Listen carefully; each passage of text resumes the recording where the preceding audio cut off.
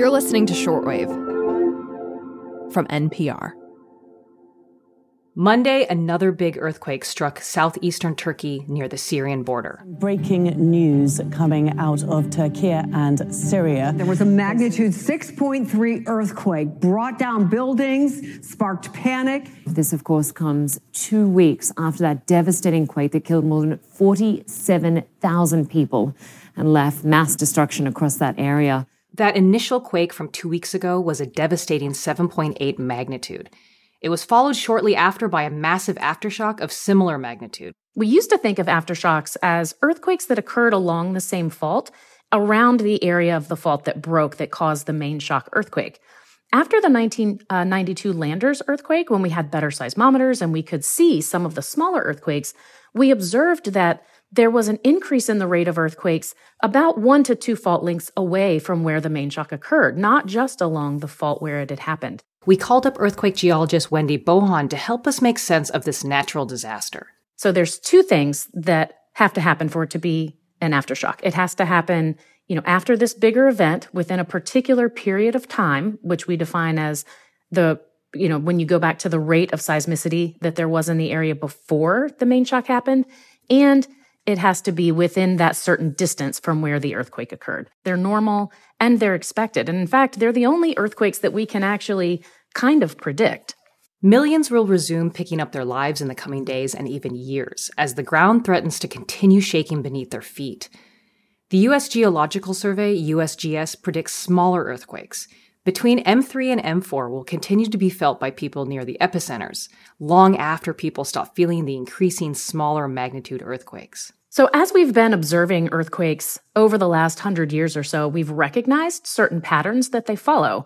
One of those is something called Omori's Law. And what Omori's Law has pointed out is that the number of aftershocks die off through time. And so you can expect the most aftershocks to be right after the main shock or the biggest earthquake. As you move away in time from that event, there will be less and less aftershocks. But that doesn't speak to the size of those aftershocks. So you could be, say, 100 days away from the earthquake, and you could still have larger magnitude earthquakes happen. Today on the show, recovery amid continued devastation. As another aftershock strikes Turkey, what they are, how they're measured, and how we can work towards making natural disasters just natural hazards. I'm Regina Barber, and you're listening to Shortwave, the daily science podcast from NPR.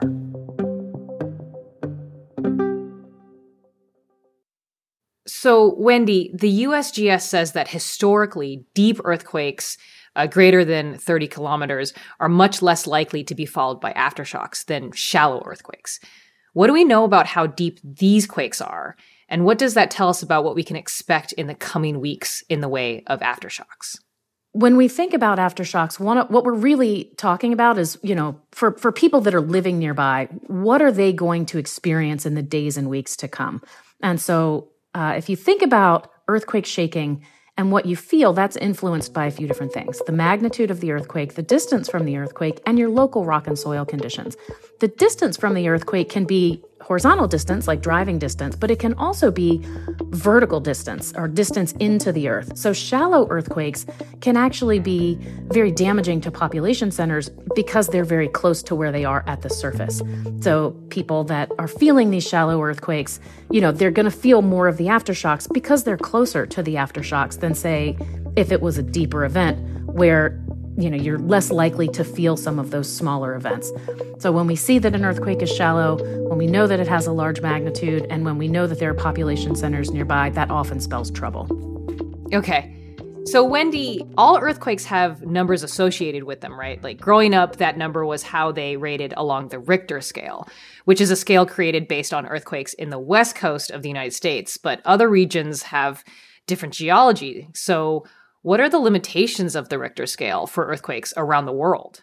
So a point that most people don't know is that we actually don't use the Richter scale anymore. We use a better scale that was built off the Richter scale. Now that we have better seismometers and now that we can look at all of the different frequencies of earthquake waves that happen, we have what's called the moment magnitude scale. And that takes into account things like the rigidity of the rocks that break, how far the fault slips, different parameters of the earthquake itself.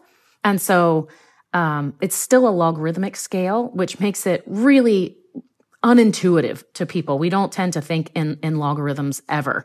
And so I talk about it a lot with something I call the spaghetti magnitude scale. So if you imagine breaking one strand of spaghetti, and that's a magnitude 5, say, you would have to break 32 strands of spaghetti to be a magnitude 6.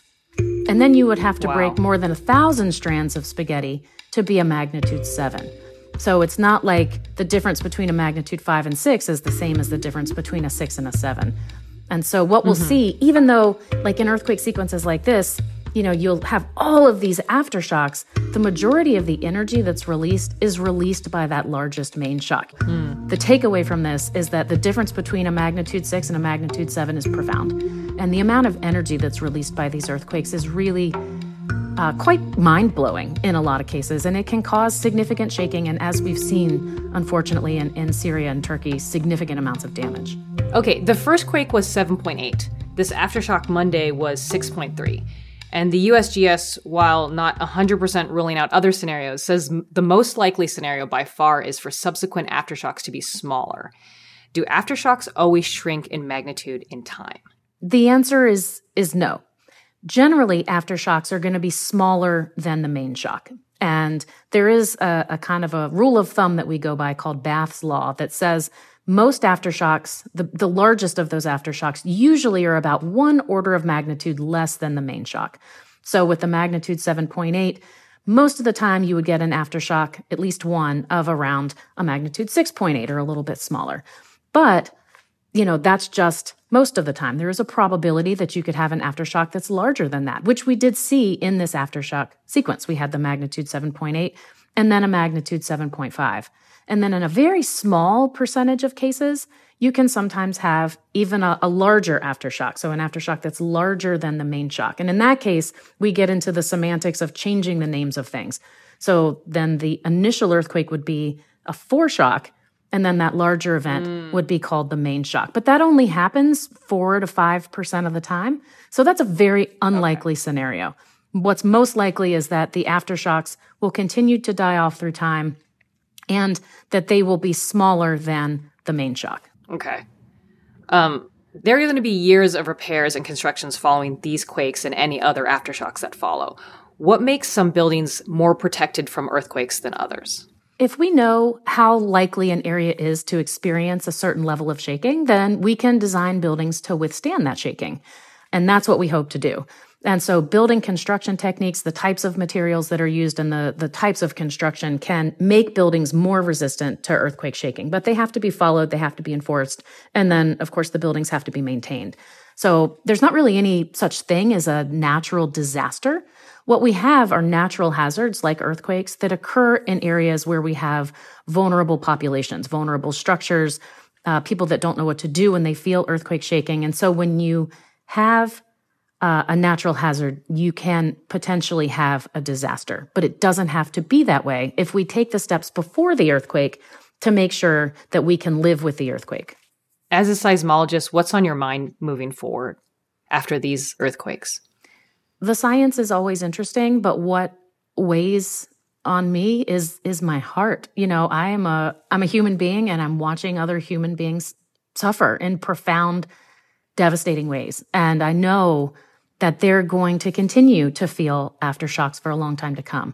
I would love to be able to say to the people in Syria and Turkey, like, you're done, it's good, it's over, time to rebuild.